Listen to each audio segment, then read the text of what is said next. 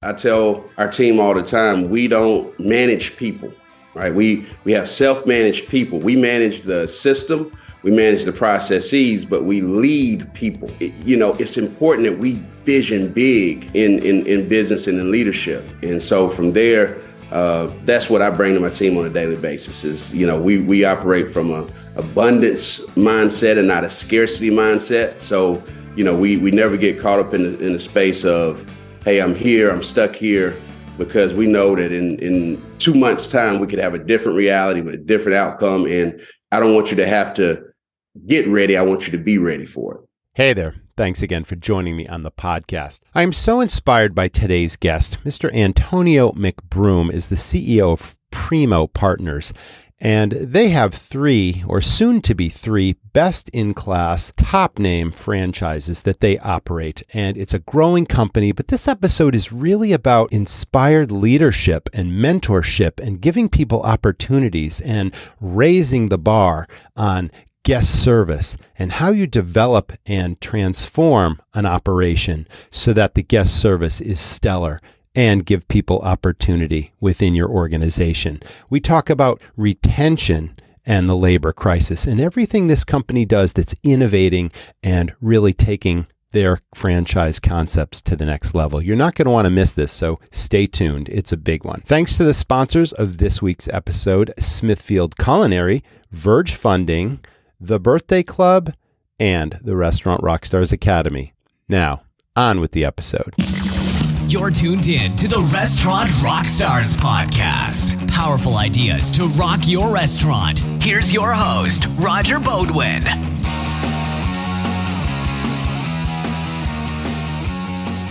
I've always believed in systems to run a really effective restaurant. They say you have a system if you can walk away and leave your place for a day, a week, or a month, and it's just as successful, just as profitable when you return, if not more so. Now, the staff are really the foundation of this, and it all comes down to the word empowerment. If you've got really great people, and if you can develop those people to have your back, and to run it as if they owned it, treat everything as if they had to pay for it, that's a super powerful system.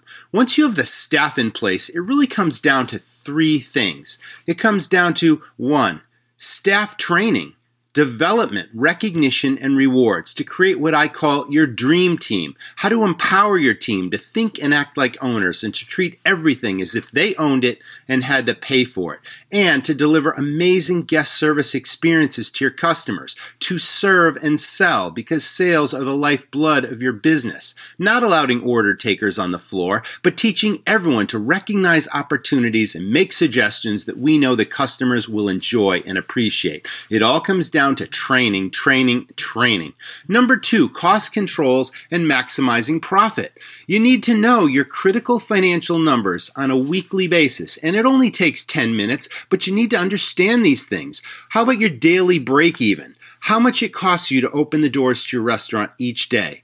Inventory is not just walking around and figuring out what your order is that week. It's knowing the true value of your goods on hand at any given point in time, and you need this information to be able to calculate your true food and beverage costs. Your labor costs are also important, and running a weekly labor analysis against sales. If you know these things, I can teach you how to maximize your profit and control your costs. And then number 3 is what I call marketing firepower and affinity. Affinity is defined as a really powerful sense of loyalty and belonging where your customers become raving fans and they're like an army of brand ambassadors spreading the word for your restaurant. Well, all of this is included in the Restaurant Rockstars Academy. If you really want to take your restaurant to the next level, post-pandemic, things are heating up, customers are coming back.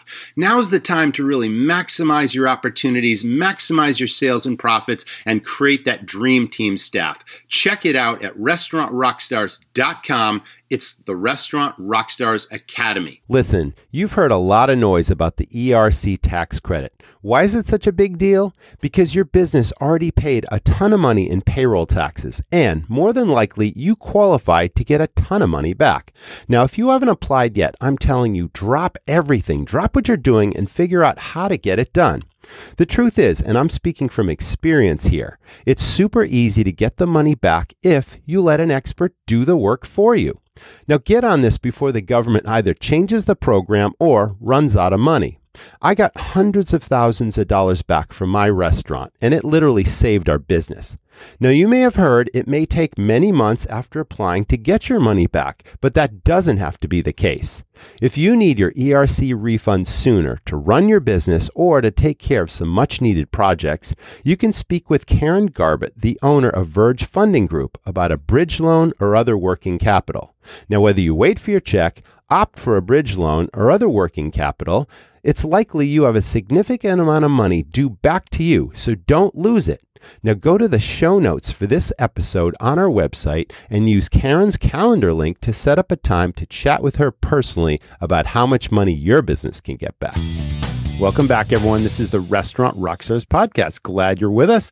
And Antonio, thank you so much for being on the show. How's it going, man? It's going great today. Thanks for having me today, Roger. Man, you're a super upbeat guy and also a really dynamic entrepreneur, and you got a great story. So I can't wait to share it with the audience. But let's start with hospitality and why this business and how far back it goes for you and what your career story really is. And you can go back as far as you'd like. Like, what is hospitality?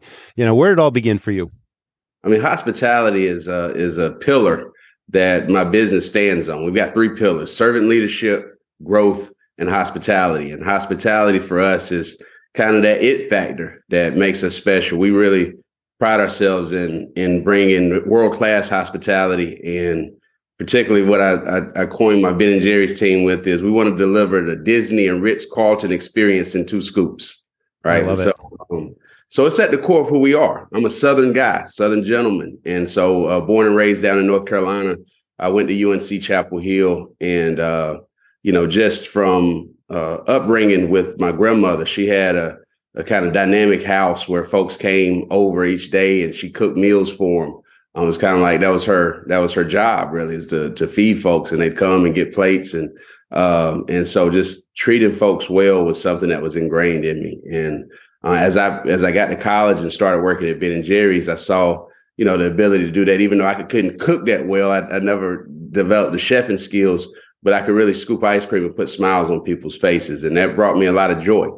I tell folks on my team, we could be doing anything. We could be running a funeral home. We could be bill collectors, auditors, and nothing wrong with those professions. Right. But in our space, we really get to bring joy and happiness, and we sell fun. So that's kind of my roots and what I do now. That's awesome, because we're going to talk a little bit about Ben & Jerry's and then a lot of the other, obviously, things that you're involved in. But it reminds me, because I've been an entrepreneur for about 30 years myself, and I read a book, a Ben & Jerry's book. It was sort of a animated book, and it was called The Inside Scoop. I'm sure you probably know what I'm talking about, but that was so inspiring. And there's a mantra that I still use today that came up in that book. I mean, those guys talk about going to like carnival or circus school, and like it was all about fun. And you mentioned the word fun, and I think the mantra I'm thinking about is, if it's not fun, why do it? And why bother? Yeah, why do it? Shared that, right? For years and years in our restaurants and in our team, that was sort of the foundation. One of the foundations of hospitality is, if you're not having fun, the guest is not going to having fun. And that's what I'm hearing from you. I totally agree. It's like, we all are going to spend time in our craft and working. And I mean, it occupies a big percentage of our time in life. Yes, right. And so it's ideal for us to find our purpose in the work that we do, but most importantly, have fun while we're doing it. So we really at Primo focus on, doing what we enjoy with people we enjoy, making a huge impact, obviously being compensated appropriately, but also having time for other passions, other things that we like to do for fun outside of work. So that's kind of internally, that's like, I check that number, I check that score, that pulse on my team the same way that we check our bank accounts. It's just, how are you doing in these 5 areas? You mentioned passion outside of business. What are some of those things that you like to do when and if you have any free time? No, I'm a big man of faith. So I absolutely love my church, New Hope Church in Durham. Me and my family are very involved there. And we do missionary trips every year. That's kind of some of the most rewarding work that we do. Absolutely. we go to Dominican Republic. And last year we actually built three bathrooms in a community that had never had, the dignity of having a private bathroom, a private shower. Oh, and wow, that's beautiful.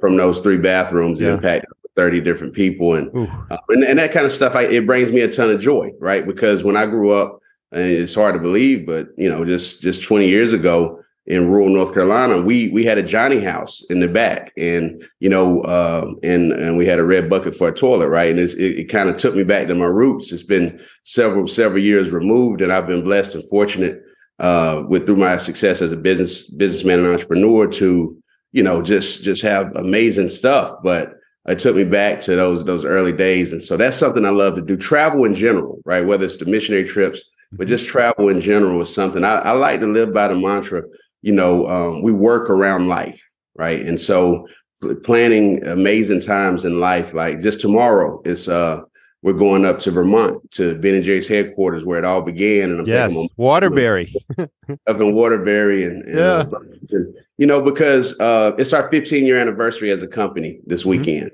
and we believe in celebrating those big moments. And so kind of, when you talk about fun, that's one of our core values. We believe in having fun and celebrating. So travel is huge for me. And in sports, I'm a big Tar Heel basketball fan. I'm not surprised. All things Tar Heel. I bleed like blue, stay down here. So it's a big passion of mine as well. Yeah, for sure. Yeah, I was going to say that I get that Carolina connection with the Tar Heels. So fantastic. Man, you're definitely all about fun and passion, but it's also about giving back. And we're going to get into some of those charitable things that your company does and why. But let's talk about, before I go there, you mentioned you worked at Ben & Jerry's in college, so I see the connection. But at any point, did you ever think about starting your own concept besides the franchises that we're going to talk about? I'm a developer and an improver. I'm not so much of a kind of creator and inventor. That's not, my mind doesn't go that way a lot. I did in college have a crazy invention that me and a partner tried to take the distance. It was called Juice It Up. And it was actually in the electronics business. This was before, you had like mobile cell phone chargers everywhere. And I was on a road trip and my cell phone died. And there were all these paid phones everywhere, but we didn't have any change. And it was late at night. And so we came up with this genius idea that we were going to put everywhere there was a pay phone in America, we were going to put mobile cell phone chargers, and we call it Juice It Up. You can stop and juice it. The next thing I know, they start making USB cords and cars and, and addressing it. But aside from that, I've been more focused on, taking something from its current state and growing it and improving it. And that's why with the work I do, I mean, we really develop diverse businesses. We develop diverse communities through real estate. And most importantly, we develop leaders. And that's what my real passion is working with young leaders and helping them get from where they are to where they want to be. So that's Primo Partners we're talking about now. Is that correct? Yes. So can you define a little bit more what Primo is and what it does specifically? And then we're going to get into the leadership piece. But let's start with that company that you're the founder, I'm guessing. Yeah. I'm one of the founders of Primo. Yeah. It's actually a double entendre. So Primo in Spanish means cousin. So me and my original business partner, Eric Taylor, are cousins. And so that was part of the reason we chose the name. But the other reason is in Black urban culture, Primo means top shelf. Creme de la creme. Yeah, number one. Yep. Number one. And so we've always, whenever we looked at, doing Ben & Jerry's and different brands, different projects, we've always brought that kind of Primo touch to things. Mm-hmm. And so that's what Primo is all about. And as I said earlier, I mean, why we exist is we exist to develop, to develop and grow and curate businesses, communities, and leaders.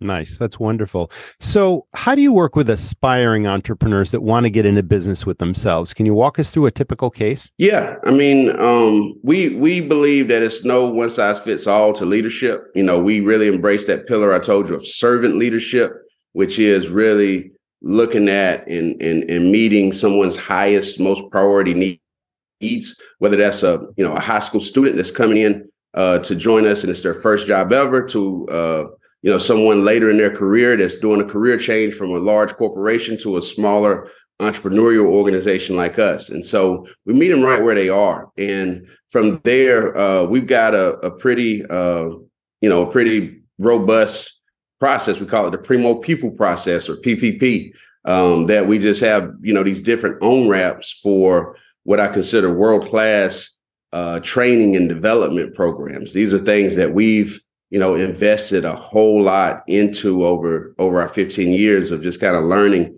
if someone's at this certain place in their life, what's a good next step for them? And, we partner with organizations like Kobe to help with self-awareness.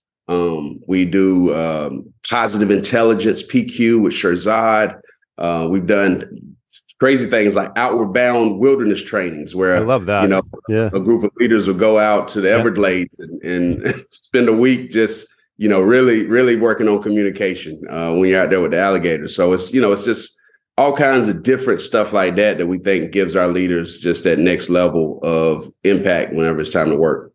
Is there a funding arm to the company? We talked a lot about mentorship and development, which gives them the skills to assimilate what you're doing now and to get into business. Is there a funding piece of that helps them actually start the business? Some of the barriers I've saw to business success, the two biggest ones have been access to capital and access to knowledge and information. As a first generation entrepreneur, the ability to provide major access to capital kind of internally isn't there yet for our company, although that's on the vision board. But what we really focus on at this juncture is that access to knowledge and information and breaking down those barriers. So, as we've invested and we really leverage knowledge and information as we, once somebody from our team gets a world-class training program, it's up to them to come and share that with the team. Right. And take some of the best kernels of it so other folks can have access to it, too. And so that's kind of the approach we've taken to helping entrepreneurs achieve their dreams. Can we help you understand the process of becoming a business owner? Can we introduce you to the right folks that can help with obtaining capital and funding when it's time for you to buy a business or buy a home or save for retirement? Mm-hmm. Wonderful. I love that you use the word leadership and leader a lot versus the word manager.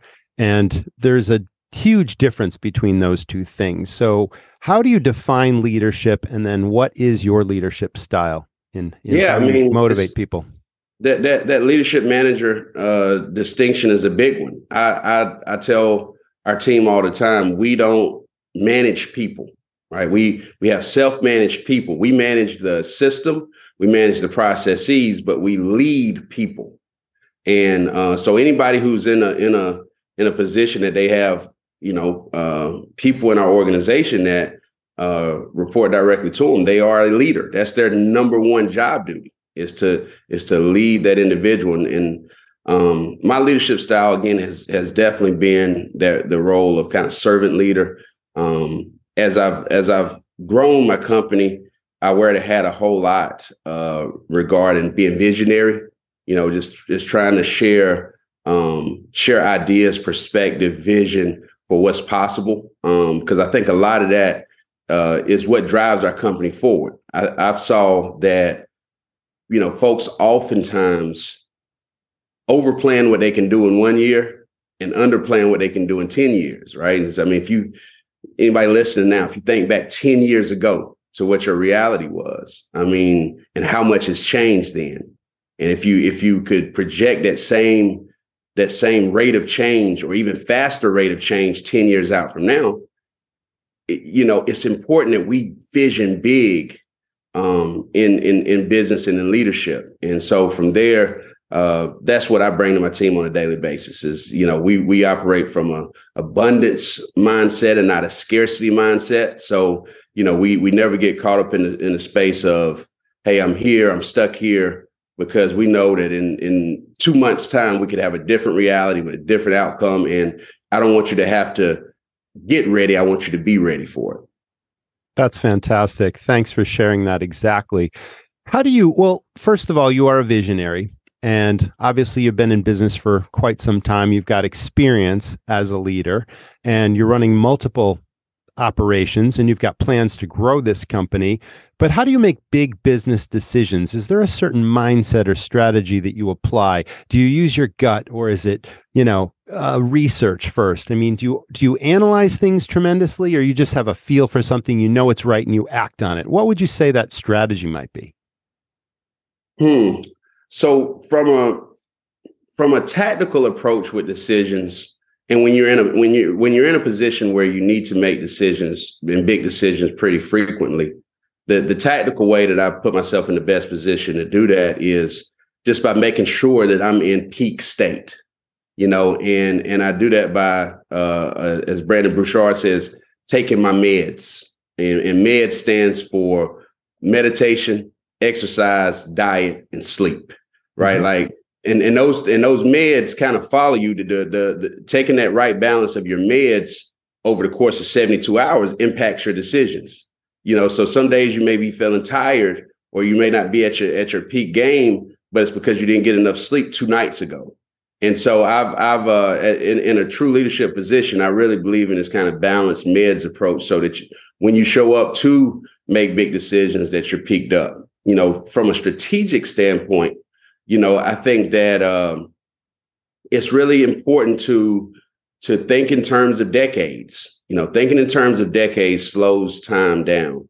And so when you have kind of this decades approach, you got a vision board, you've got your North Star of where you're trying to go to, it actually helps you make decisions more thoughtfully. Not for the here and now, but for the long term where you're trying to go. I love that meds analogy, and I'm going to use that or remember it. So meditation, exercise, diet, and sleep, I think you said. Is that correct? Yeah, that's awesome. It. That's great. I believe in all those things. I mean, I try to exercise daily. I try to eat well. I try to get good sleep. And believe it or not, I was never a meditator, and my wife brought me into that maybe 3 months ago. And now we start our day with a meditation every day, and it puts you in the right mindset, but it makes you more lucid, and you've got clarity, and the exercise and the diet and the sleep, all those things combined, because a lot of business people are just charge, and they're caught in the daily, putting out the fires, and there's a lot of stress in business, but you can sort of chill out a little bit by doing some of these things that help your body and your mind and your business. So I'm really glad you shared that. That's awesome. So Ben & Jerry's, okay, it looks like you're moving on to your 15th store, and that's obviously a ton of fun. Everyone knows what that brand is all about, but I understand you're also now getting into Starbucks, and I want to talk about that. But your goal is to have 3 best in category franchises, right, in the world right now, and obviously Ben & Jerry's and Starbucks are 2 of the most well-known. First of all, what's the third one? So that was still TBD. Okay, all right, it's still TBD, and I mean, I look at our job as developers as we're really taking special brands that are at a special place, best in category, and curating them together. And I did Ben & Jerry's exclusively for 14 years, right? I mean, we just started our partnership with Starbucks, and that was that was one of those decisions we talk about where we thought about that for over a year of, do we diversify? Is an opportunity with Starbucks the right type of partnership to diversify into? And we'll go through that same process anytime we look to bring on another brand partner. But I mean, kind of seeing the parallels between the 2 brands that we partner with now, you'll see what kind of partner we're looking for, right? So a company that has actually soul. It has a soul. It has this social justice element to it. That's a kind of requirement for us. Being aligned with our partner companies, from a value standpoint is really big. And so we were fortunate to find that both with Ben & Jerry's and Starbucks. That's awesome. And that is a key foundational element that any business you get involved in has to be part. And the social responsibility piece is huge. Let's talk about consistency, because earlier in this interview, or in this conversation, I should say, you said that you're an improver.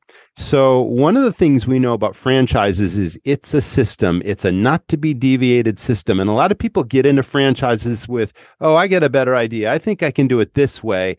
And some franchises some franchise companies and operators have a little bit of leniency and autonomy. And if you bring me a great idea, who knows, maybe it could go across the franchise. Or nope, we have absolutely strict rules and that's what makes us a success. It's like, do not deviate. Are you allowed to make any changes or shifts? And if so, what are those? Get big flavor with little labor with Smokin' Fast from Smithfield. It's fully cooked or smoked proteins, including American barbecue staples and global flavors. Everything from ribs to pulled chicken to brisket and barbacoa are all authentically slow cooked to perfection. It's so delicious your guests will never know it wasn't smoked right in your own kitchen. Now you can add barbecue to your menu without adding a pitmaster to your payroll.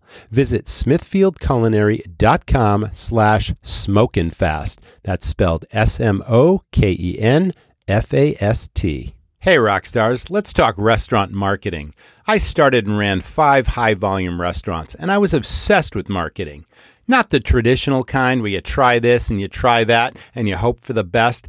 That's like dumping $100 bills out the window, but nobody's coming in the door. I'm talking about marketing that's trackable, where you know exactly where the business is coming from, and most important, that it delivers far more than every penny you spend. So here's where my friend Dyson comes in. He's a restaurant person, just like you, owned his own concepts. Now he runs Fan Connect. He's got something called the Birthday Club that's proven to drive new and repeat business in your door because everybody has a birthday. He does it all for you, too. All the heavy lifting. All you have to do is focus on your guests and delivering true hospitality. Why not speak with Dyson yourself? He loves talking shop with operators, and there's no obligation. But I'm pretty sure he can boost your business and put more butts in your seats. If I still own restaurants, it's exactly what I'd do. Check it out at fanconnect.com/birthday-rockstar. So allow, that's a funny word in my world. What's the saying around beg for forgiveness? It's easier to beg for forgiveness than ask for permission, or it's something like that. Yeah, if you do it first, and if it turns out to be huge, then you don't need to ask for forgiveness, right? Yeah. So I mean, I think anybody who's worked with me knows that that's kind of been one of my ways of approaching new ideas. I think that the franchise structure, the kind of corporate structure, it allows for great creativity. Sometimes that structure actually breeds the creativity. I think sometimes if I were doing my own concept without the structure and without the support that I get from my parent companies, I'd have to worry about R&D and product development and a lot of stuff. Now that I have the structure that I don't have to worry about this stuff, I can get super entrepreneurial when it comes to how I use technology in my business on a local level, or how I activate with my local community.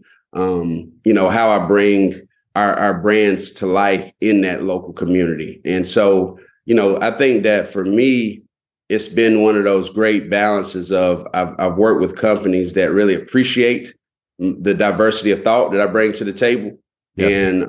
And allow me the opportunity to at least get out here and try some stuff. It doesn't, all my ideas, I come up with ideas all day, every day. Like, I'm not surprised. Yeah, I see that. Throw it at the wall, right? And I've got some great senior leadership team members that their job is to strike down the vast majority of those ideas, but and figure out which ones of them actually work.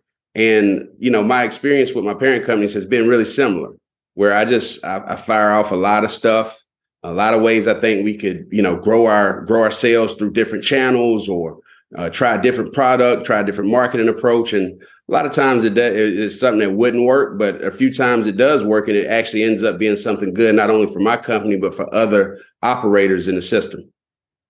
So the old adage about location still will always hold true, right? When you've got a bricks and mortar store of any kind, location is really, really important. But you also mentioned that perhaps Primo is involved in real estate. So do you own some of the real estate, all the real estate where your stores are located? And is that how you make your selections on location? What we can own versus lease? Real estate is part of our strategy for sure. Yeah. I wish it was the case that I could own all the real estate that we operate. Like, that would be a dream come true. But in some cases, it's not possible. Okay. We want to be at kind of ground zero of a given city or market that we're in. And oftentimes that's within a mixed use development, or it's within a property that, individual ownership just isn't really a option. All the cases where that's not the case, we do aspire to own our real estate. We're not there yet.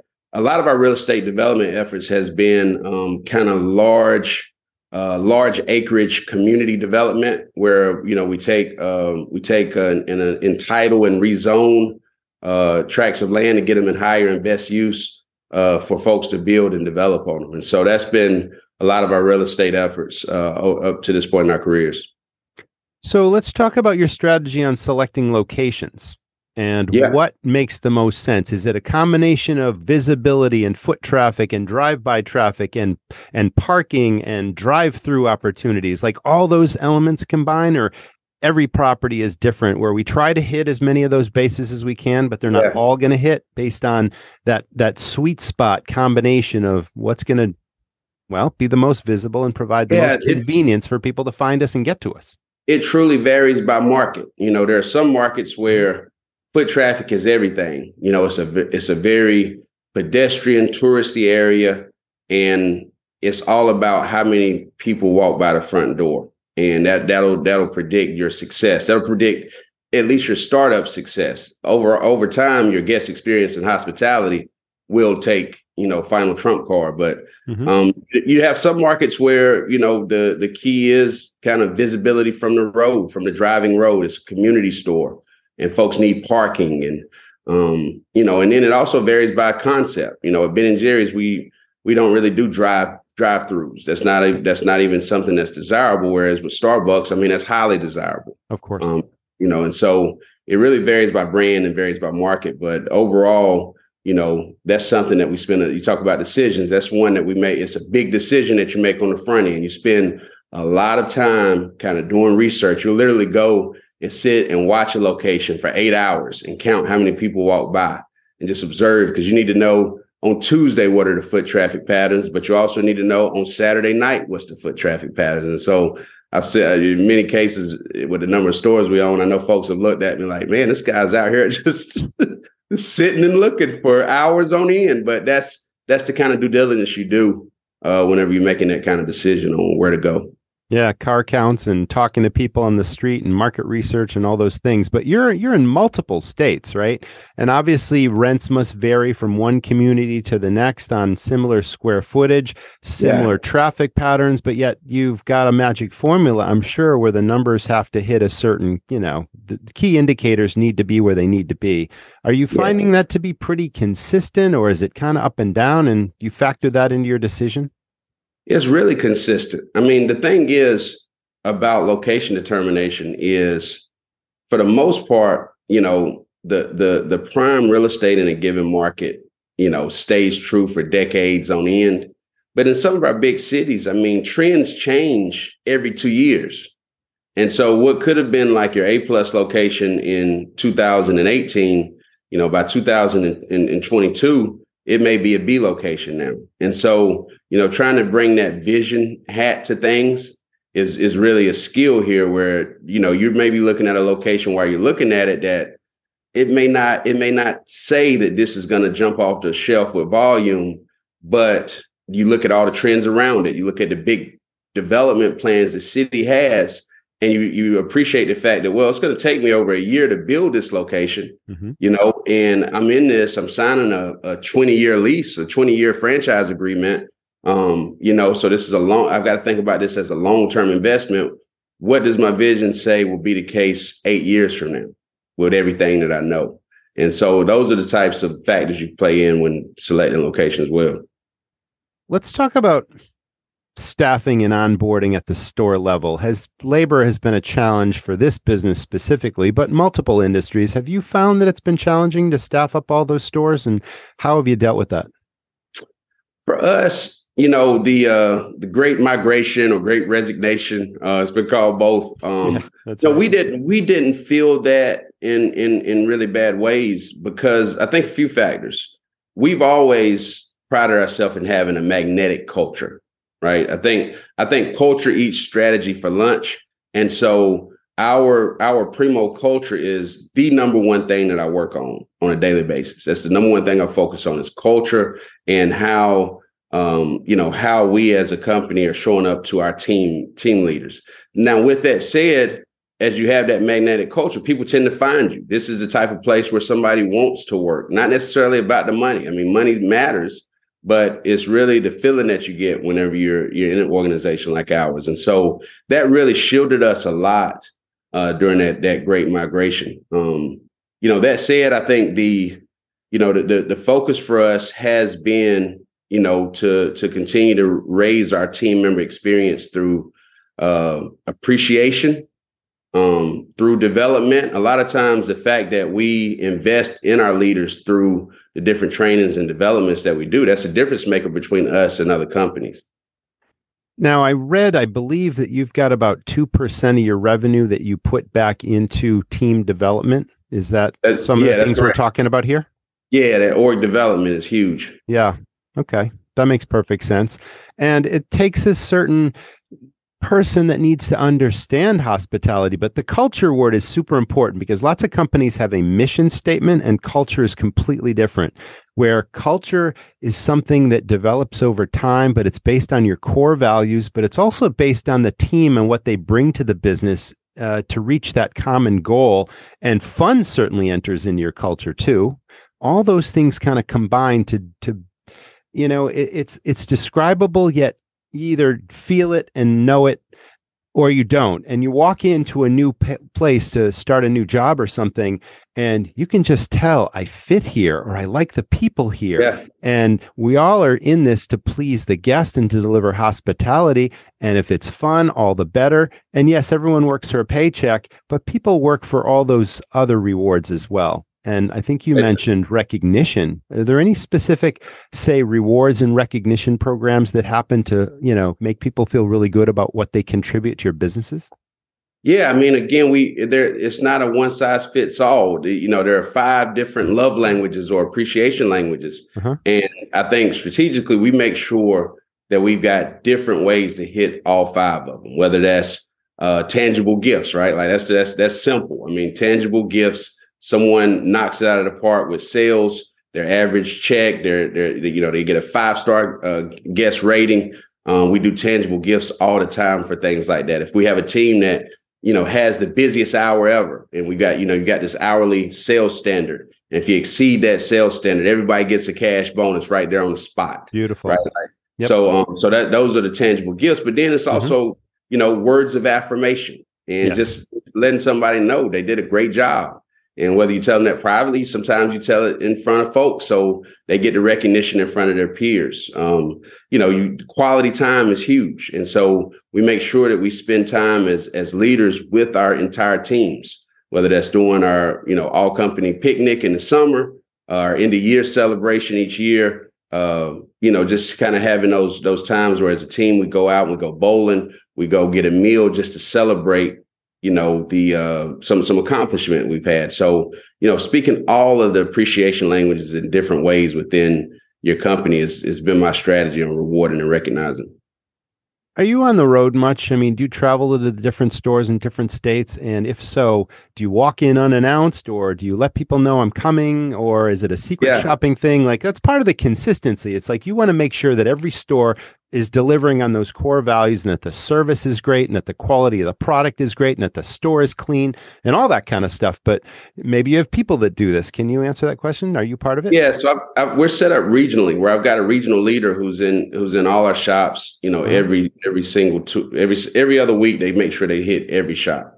And so that's kind of me being an extension because with 15 units and growing, on top of having just an amazing family and other kind of ties to my community here in Chapel Hill, North Carolina, it's not possible for me to be in every store every week, right? And so that's right. I try to make it a conscious effort to hit most of my stores once a quarter and spend a few days in the store in that market with that team once each quarter. But typically it's announced when I come. It's known. However, my regional leaders, they do the mystery shops but I try to make sure that I'm able to get quality time with my leaders when I'm in market. And so if I do it unannounced and they happen to be on vacation or they're not available, right. it kind of creates conflict. Yeah, you want the visits to be as productive as they can be, obviously, and it's a brainstorming thing. I'm sure you encourage others' ideas, and it's literally up leveling the organization to improve, as you said earlier. So, okay, that's a good answer. Yeah. Let's talk again about we talked about improvement, and I don't want to get too involved in the pandemic because that's past history, and it was a real challenge for everyone involved, literally across the world. But besides that, pivots came out of the pandemic. Yes. Stores and operating philosophies changed, and things got turned upside down. And in many cases, they're better now because of those pivots. Can you think of anything that you established as a pivot that has now improved your business and you'll never go back to the way it was before? Full pivot for us since the pandemic. I mean, really the pandemic, during that time, I embraced the wisdom of Winston Churchill, which, he said during times of crisis, bad companies will fail. Good companies will just survive, but great companies will improve. And so we made a conscious choice that, during the pandemic, it was kind of natural to go in survival mode but we looked at it as an opportunity to double down on what we'd already been doubled down on, which was our people.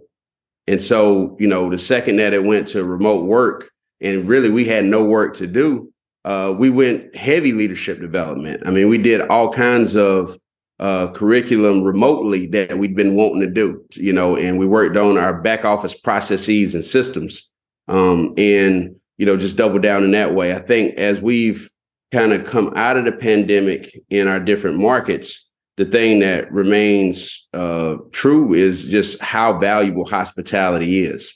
So even though we went into this remote workspace, folks kind of sheltered in place, the joy we get to bring people through in-person, face-to-face interactions is very valuable. And I think the same way that nowadays you have where, the skill of being handy and being a contractor and being able to fix things is kind of rare. And so the value and cost is going up. I truly believe that the skill of kind of communication and hospitality is one that over time is going to be that same way. And so that's what, we just doubled down on upping the level of hospitality to folks who choose to come visit our businesses.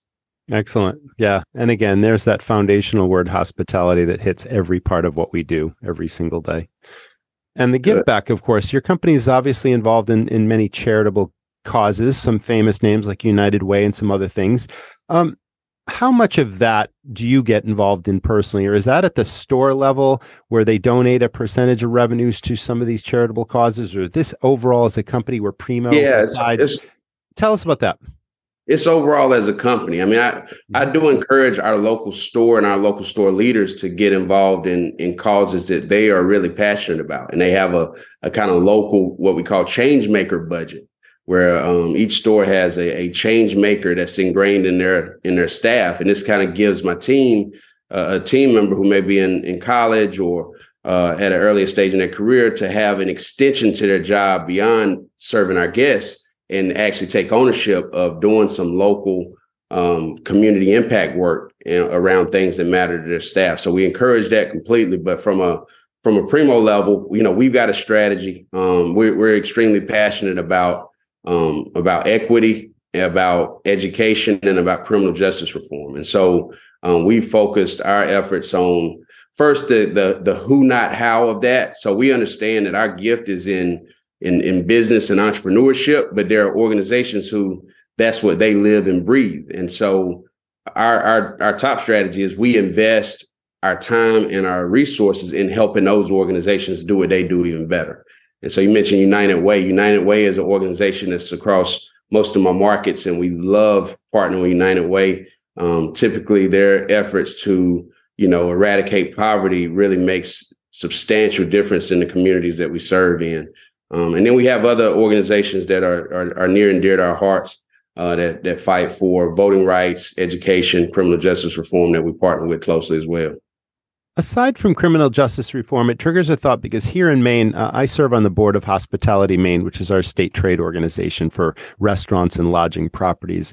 And workforce development has been a huge committee in the last year and a half because labor has been a huge crisis for our industry. And they're having tremendous success by employing the former incarcerated and reindoctrinating them into the community and giving them opportunities for the future. Does your company hit on that at all, or is that something you see in the future? No, it's something we hit on right now. As a matter of fact, last month we celebrated a major milestone. We embraced the journey of a gentleman, Steve Snipes, who was the first former felon turned Ben & Jerry's franchisee. Awesome. And so, that he'd been in our organization for a few years. Yeah. He went through the Primo Leadership Program. And attended Scoop University with Ben & Jerry's corporate and got his official franchise approval. And now he's operating the business in St. Louis, Missouri. And so we wanted to break down barriers of what's possible.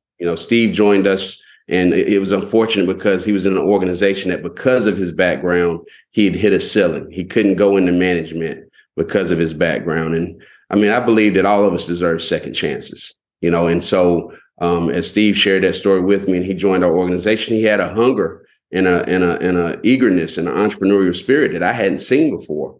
And so with a lot of focus and a lot of commitment to personal development and rehabilitation, Steve broke down a barrier that now I hope others can see what's possible as we have more rehabilitated citizens joining us. I don't want them to see that, they are limited. They can't vote, or I can't own a business. No, it's possible. And I'm, in all of our states, we fight for voting rights, particularly for that segment of our population. Because again, I think everybody deserves a second chance.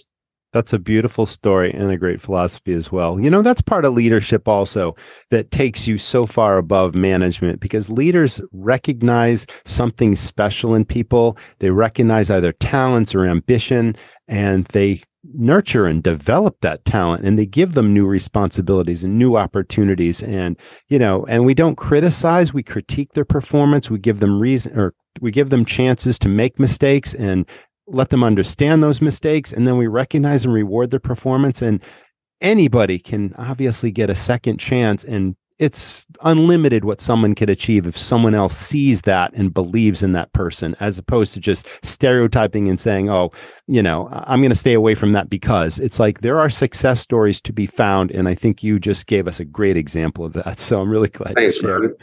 Yeah.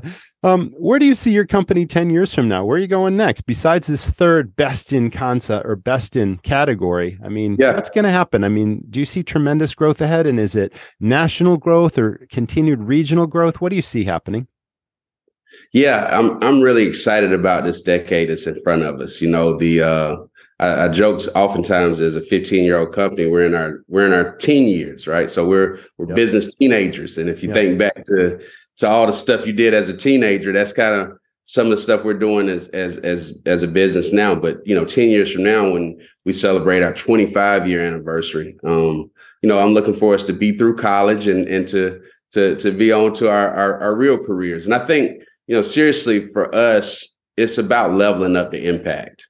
As we've reflected on our journey so far, and we map forward what that could look like, as a company, we want to be able to say that we've left a $10 billion legacy on business excellence through the business that we create, the operating business that we create, and the way that we employ a diverse population and pay and create opportunities for wealth creation within our team, but also the way that we, utilize our funds for supplier diversity and making sure that we have an inclusive business model when it comes to the banks that we use and the lawyers that we use and the accountants that we use. So that's one measure of it. The other measure of it for us, though, is really going to be about how many other people and leaders and businesses can we help have some of the success that we've had. And so that's where our Primo consultant arm comes in, where we're starting to really package a lot of the best tools and practices that we've had and be able to share it more broadly with other businesses. So, the journey from going from a $100,000 business to over $10 million business doesn't take them as long as it took us. Excellent. Excellent. Let's talk about, you've aligned yourselves with certain celebrities in the music world and in the sports world and in the media world. How did you make those connections, and how has that improved your business or led to publicity or friendships, perhaps? Yeah, I mean, again, it's about values alignment.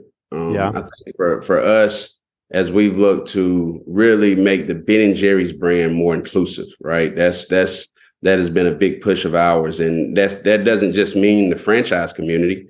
It means through how we do our business and how we partner with different folks with our flavors. And so having Colin Kaepernick and Chance the Rapper and Renee as folks who would now have their own Ben & Jerry's pints is just remarkable. And I think that in each of those cases, you've got celebrities who, really take serious social equity and racial justice. And so, it's when we talk about doing a partnership with them, it's just a natural flow. And you obviously brought that connection to headquarters in Vermont, and they created new flavors around those celebrities. And the names are very interesting. I've always believed in having creative and interesting names that capture the guest's attention and, bring sales up because of that. But there's also a social justice and a cause behind these alignments, you might say. So it all is very strategic.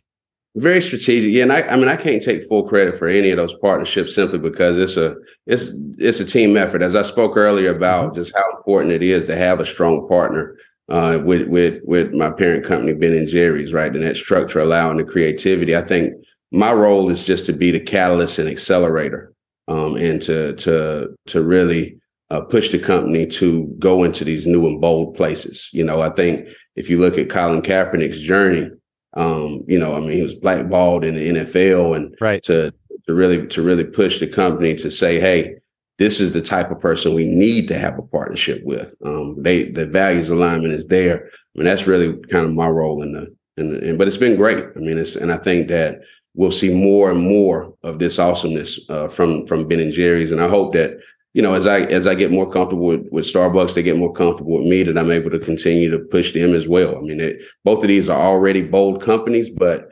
part of continuing to stay kind of in a leadership space for social justice is you got to have this catalyst within. And I try to be that for the companies that I'm involved with. As you get busier and busier and open up more and more of these new brands as well as new locations, how do you maintain the balance of meds, of one, and then two, there's got to be no typical day. Every day for you is different, but you obviously have to have a big strategic 30,000-foot view of all these things happening. And then you're working very closely with team leaders, as you said, and people that are really, your right-hand people within Primo. But I'm going around in circles, but is there such a thing as a typical day? And could you describe any given day and what you do? Well, I definitely, as an entrepreneur, embrace the flowing nature of how my schedule must go sometimes.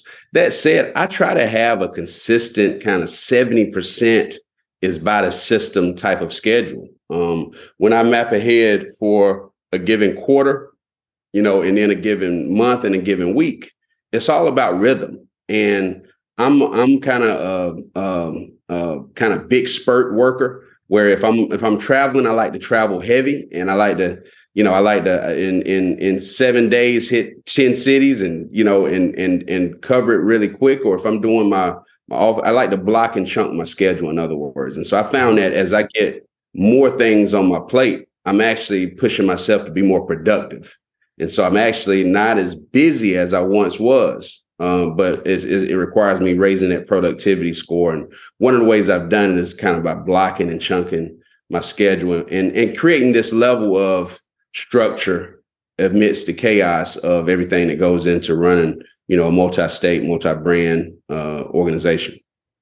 Aside from leadership and systems, which are, again, foundational elements of growing a business, we have a lot of audience members that might have one single independent location, and they're thinking about growing that business, whether they have a concept that can be franchised or if they just want to open another store aligned with what their current store is, or if they want to do a different concept entirely. What is your best advice to people that need to take the next step to open up another location or even 5 more locations? There's got to be a, what would you say to people that are listening that really are ready to grow, or they think they're ready to grow, but they need to take that next step? Yeah, I mean, I always start with just taking the idea and the ambition and putting it on paper, really documenting it. It makes it more real. And when you put a date on it and you put it in real words, from there, I think that as business leaders is so important to just live and breathe this 90-day world, and take tangible steps toward your next location, your next acquisition, your next growth effort every 90 days, and hold yourself accountable. Because as a business owner, sometimes, we don't have that accountability in place that pushes us to actually do the ideas and ambitions that we have. But I think when you put it on paper and you really make these 90-day commitments of what's possible. So let's say I want to open my second location by this time next year. Well, in 90 days, what could be the reality with that? The reality could be that I've started the letter of intent for the second location, right? I've got the letter of intent, or I've hired a broker to find me and you just kind of go through what's possible in these 90 days. You set the objective and you put the end date on it, and you just work backwards in 90-day increments to start working yourself towards it. That's what I found to be very effective for me as a leader. And it's also what, the top leaders in my organization, that's how they run their arms of the business. So in terms of systems, there are obviously financial systems, there's human resource systems with your people and motivation, there's marketing systems, there's technology.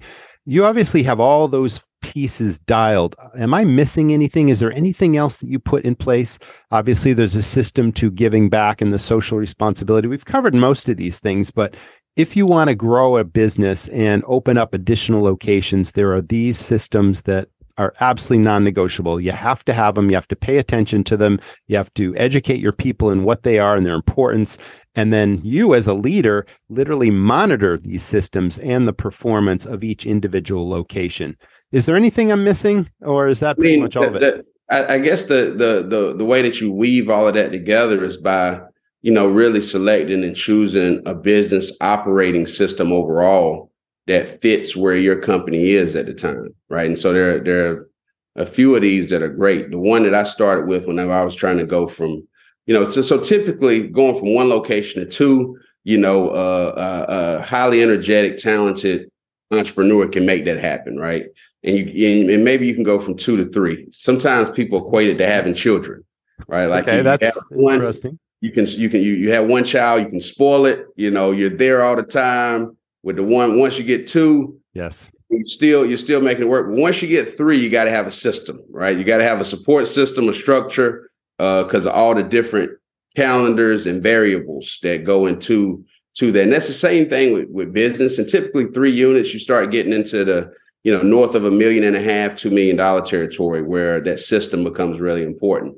For us, the entrepreneurial operating system, or EOS, as it's known in the industry, traction, was the right fit system at that juncture for us to allow us to add some structure to the chaos that we were creating with our business.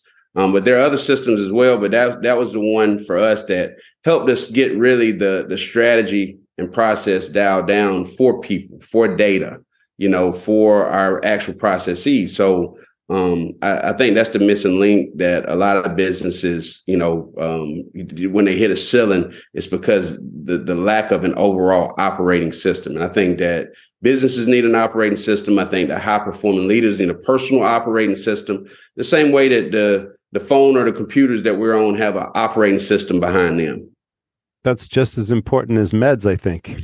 Yeah, that's a good joke. I'm not going to forget meds, so I'm really happy you told me about that. That's tremendous. Well, that's fantastic. That is great. You've given us great insights and great advice, and I really appreciate you being a guest on the podcast, Antonio. Thank you so much. Roger, I really enjoyed talking with you today. Thanks for having me. I'm humbled. I wish you all the best of success in your future growth endeavors, in your social responsibility, in up-leveling business in general, and giving people opportunities that deserve it, might not get an opportunity elsewhere, and you do all those things. So it's been super inspiring talking to you. Awesome. Thank you. And I hope everybody has a great rest of your day. That was the Restaurant Rockstars podcast. Thanks so much to our audience for tuning in. Can't wait to see you in the next episode. So please stay tuned and stay well. Thank you so much, Antonio. I so enjoyed our conversation. And the takeaway, obviously, it's about growing a business and about succeeding in a very difficult industry. But the bottom line was really all about, nurturing and discovering talents in the people that work for you and giving them new opportunities and motivating and inspiring and nurturing and developing them to achieve optimum performance. And that opportunity is the foundation of our industry. And you and your partners at Primo are certainly taking that to the next level. So thanks again for being a great guest on the podcast. Thanks to our sponsors of this week's episode. And as always, thank you to our loyal audience for tuning in. And we can't wait to see you next time. So please stay tuned. Thanks for listening to the Restaurant Rockstars podcast. For lots of great resources, head over to restaurantrockstars.com. See you next time.